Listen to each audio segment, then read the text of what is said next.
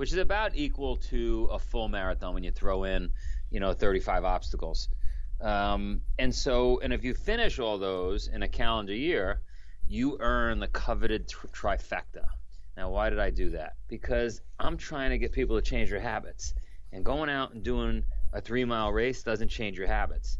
But when you're training all year to get this trifecta done, before you know it, you got new friends, you got new habits, you're drinking a little less, like everything is better in your life. So, welcome to Innovation in Leadership, where I interview uncommonly high achievers like top investment fund managers, elite special operations soldiers, startup CEOs who sold their companies for billions of dollars, pro athletes, Hollywood filmmakers, really as many different kinds of experts as I can. The whole idea is to hear how they did it and then what advice they have for the rest of us that can be applied to the organizations we're trying to grow and innovate. Thanks for listening, and I hope you enjoyed today's show. Today on the show, we've got Joe DeSena, CEO, founder of Spartan Race. Joe, thanks for making time. Thanks for having me, and I'm sorry I'm late. I got stuck in traffic. I got my kettlebell I'm carrying. I had to go up and down stairs. It was easier to do an obstacle race than to get on this show, so thanks for having me. Sure. So if somebody happens to be living under a rock and doesn't know Spartan, can you give us the elevator pitch? Well, they must know ancient Sparta, right? Because every country we go to, everybody knows, not even from the movie, but just through history. By the way, I've been on a lot of podcasts. I have no idea how to turn off the little bing that you heard on my computer, so I apologize if we hear it 10 times throughout this podcast. Don't worry. So Sparta, right? They were badass. They were probably the toughest warriors around, certainly at the time. Maybe even today. I kudos, massive respect for the military. So I don't want to say anything, take anything away from the military. But these guys only had like a thong, a spear, and a shield. They were going to their death. They didn't have any heavy duty equipment, but so that was ancient Sparta, and we really just fast forwarded those principles to today, and that's expressed in a race, that's expressed in training, that's expressed in our nutrition philosophy, in the way we tackle merchandise. So we are just trying to create modern day warriors. Not everybody ends up in the military. I wish everybody did do a year of service, but this is like being in the military for a day, and hopefully it becomes part of your life, right? Where not that you're crawling under barbed wire, jumping over walls, swimming through ice cold water, but you're approaching life in a little more of an aggressive manner, and you're not running from things, but you're running straight into them, if that makes sense. Yeah, I love it. Of course, I had heard of Spartan Race and these kind of things. My brother and best friend went to University on Track scholarships, and they've run your races. But I didn't know it was that much different than like the mud races or these kind of things. But the day I became a big fan of yours is when I watched your interview of Stephen Pressfield, of who I'm like an undying fan of, and I was like, okay, that's what that guy thinks. I got to learn more about this guy and this stuff. How fun was that interview for you? That was great. I don't know where I was yesterday, but we were talking about Stephen Pressfield. So obviously he wrote The War of Art. He wrote Gates of Fire, amazing author and historian of Sparta.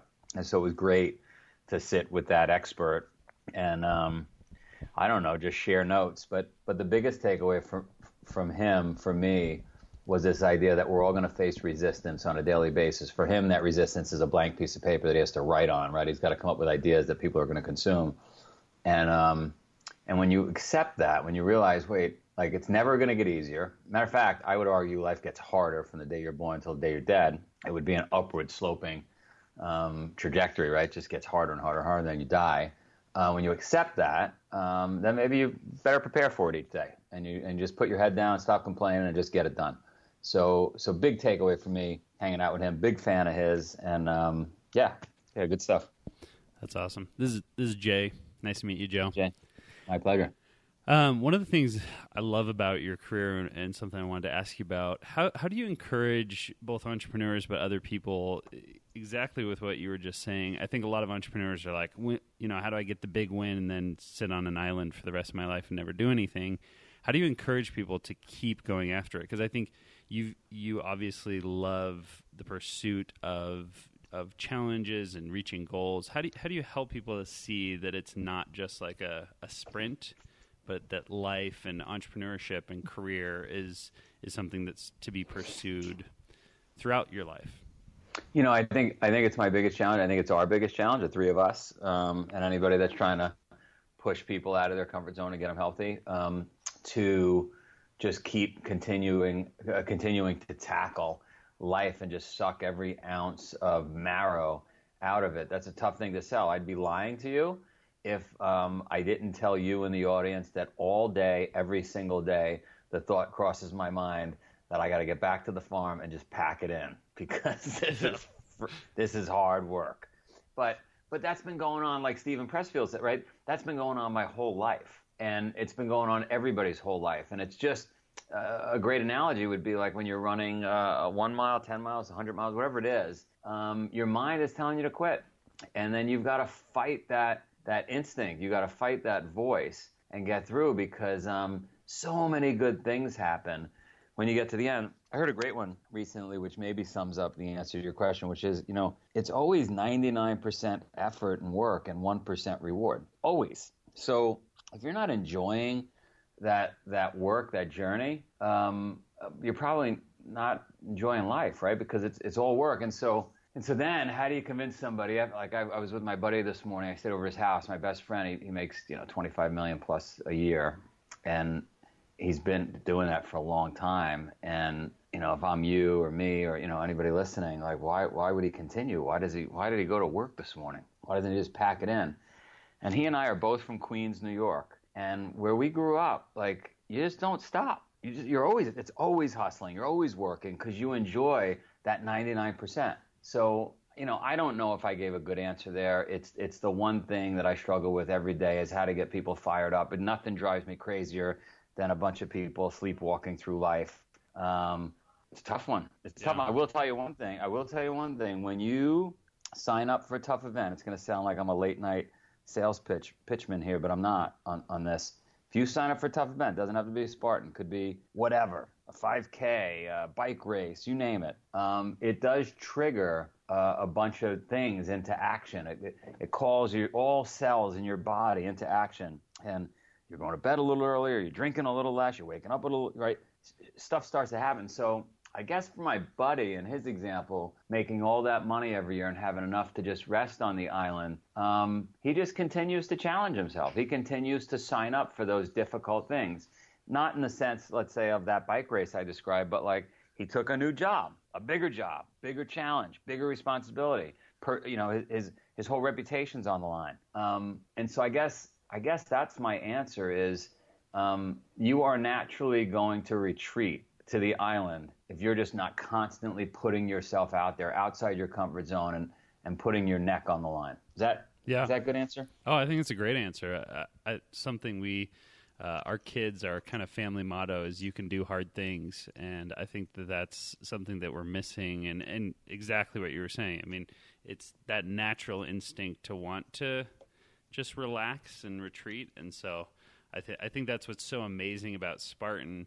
And I'd love to hear more about kind of some of the results you've seen with people as people have gone through this extremely hard thing that they didn't think they could do. How do you think that impacts the rest of their life? I think it changes their frame of reference.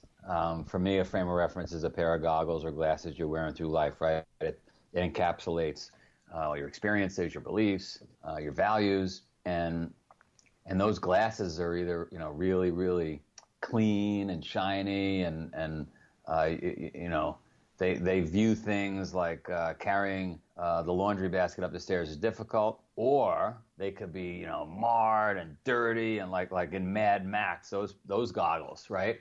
And that happens. You change those goggles, you change that frame of reference when you do hard things and you come out the other side, because what happens is you say to yourself, you know what, carrying this laundry basket up the stairs is not so bad. At least I'm not 3/4 of the way up Everest like I was last week, right? And so if you've got some frame of reference, some point that you could refer to, and it just makes your current day so much. That's why I carry the kettlebell. That's why I do the burpees. That's why I take the cold showers. That's why Seneca, right, Stoic, would supposedly go out in the streets and live like a bum, even though he was very wealthy, because he just needed to reset and change that frame of reference so that he started to appreciate the things he had around. You know, they say happiness is wanting what you have. I love that saying. And when you go through tough times and you don't have water and food and shelter, and you start to appreciate everything you have. And when you don't go through tough times and you've got everything at your fingertips and push a button and lay naked like Gary Vee says and watch Netflix, and you don't appreciate anything. Matter of fact, you're upset when the Wi-Fi doesn't work. Yeah. I'm interested. You've got such consistency over the years, back watching your old TED Talk from 6 years ago and, 60 Minutes and all these media things. This mission you have to yank people off the couch is something that's obviously not just a marketing shtick. Like, that's something that seems to be really in your core. I'm interested, a couple of things that Jay and I are staring at on the computer screen here. One of them is on Spartan.com.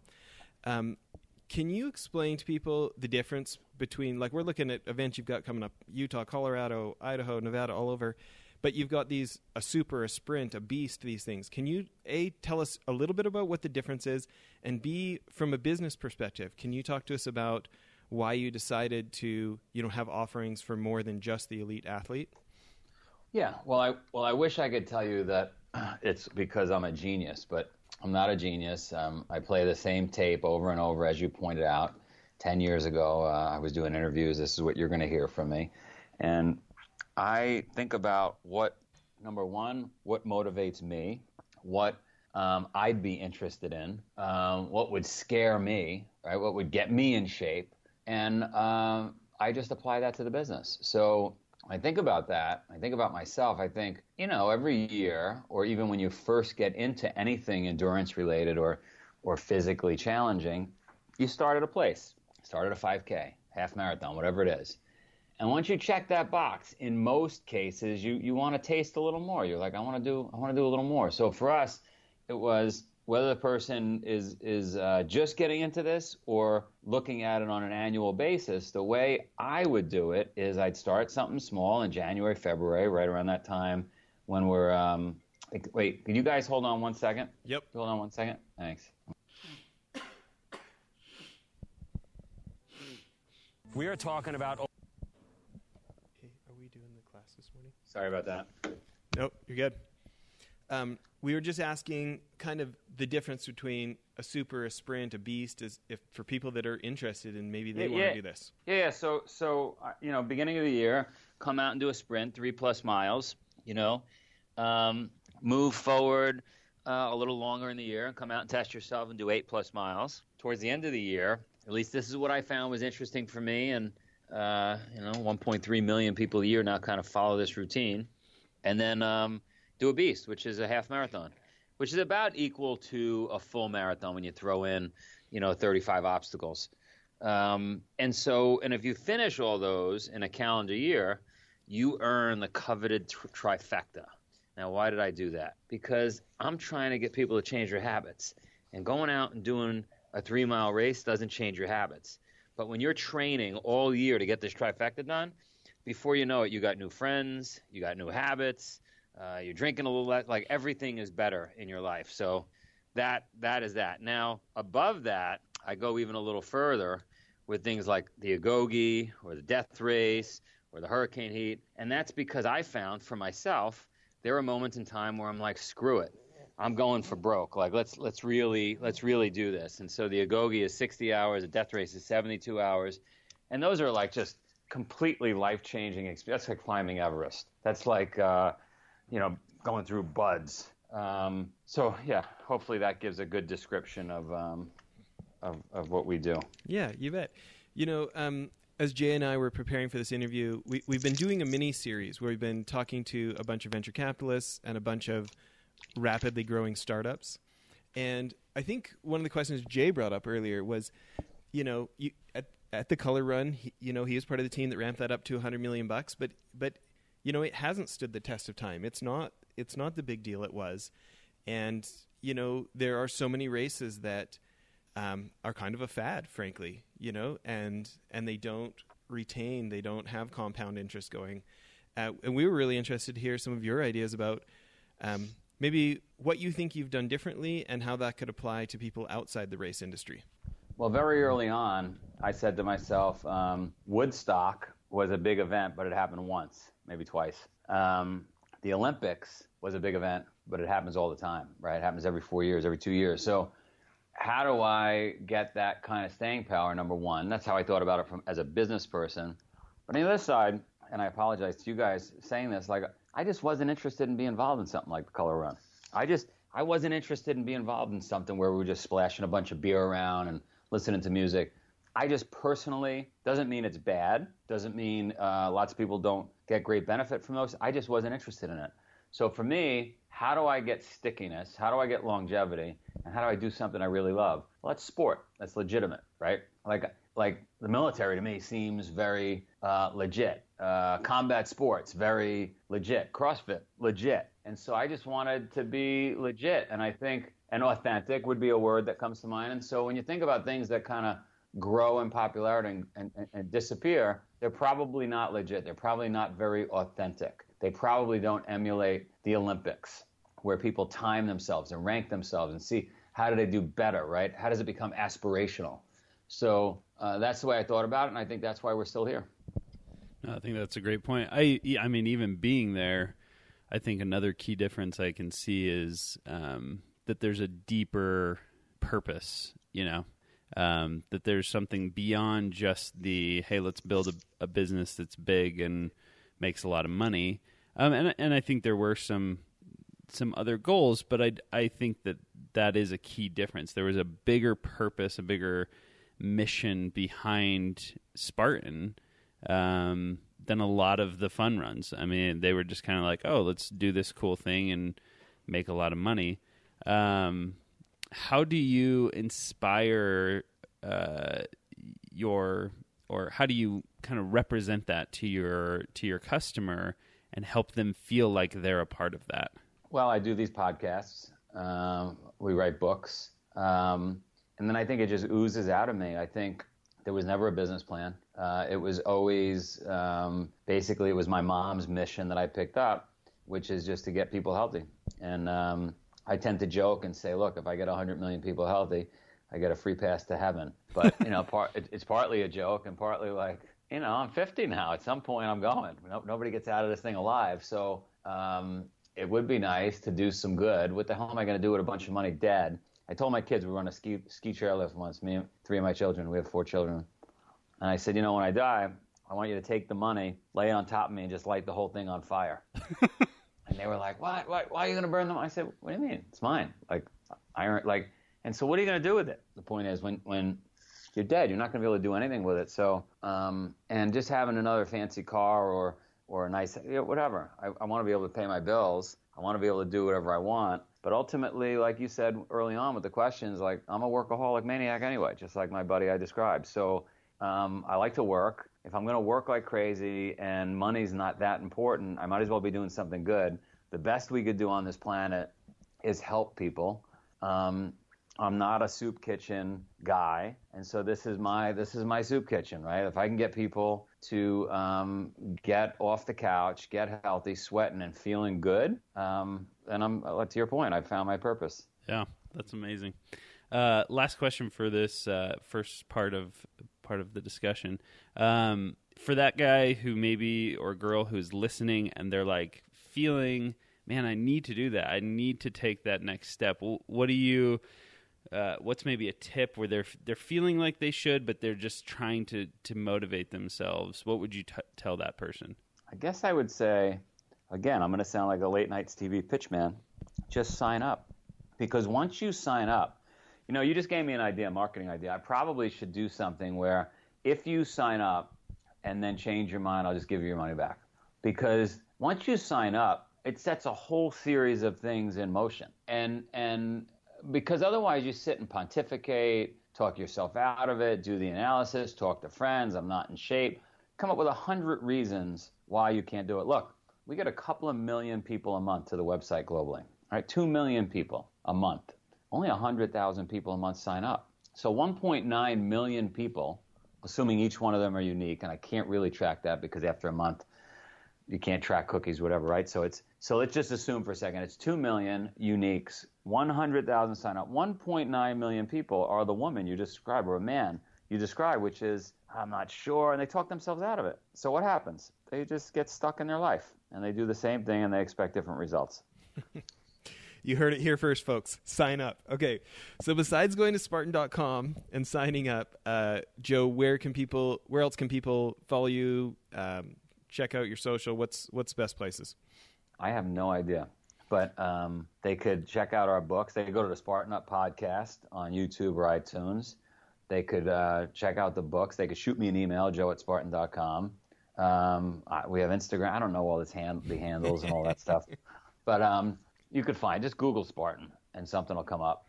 And if you don't have the money, but you really want to make a change, just email me. And I'll. The other thing is, I have a farm. My wife and we have a farm in Vermont, 700 acres. I'm happy to create a transformational experience for anybody. Just show up on the farm. I'll kick your butt for a day or a year, or whatever you want. Nobody shows up. My wife had a heart attack. I invited 5 million people to the farm. Nobody shows up. 20 people show up, 30, because nobody wants to do the work. If I said, come to the farm, I have cotton candy, Netflix, big screen TV, everybody be there. I love it. Well, everybody, please tune in for part 2. We're going to keep hearing about Spartaning up from Joe. Thanks, everybody.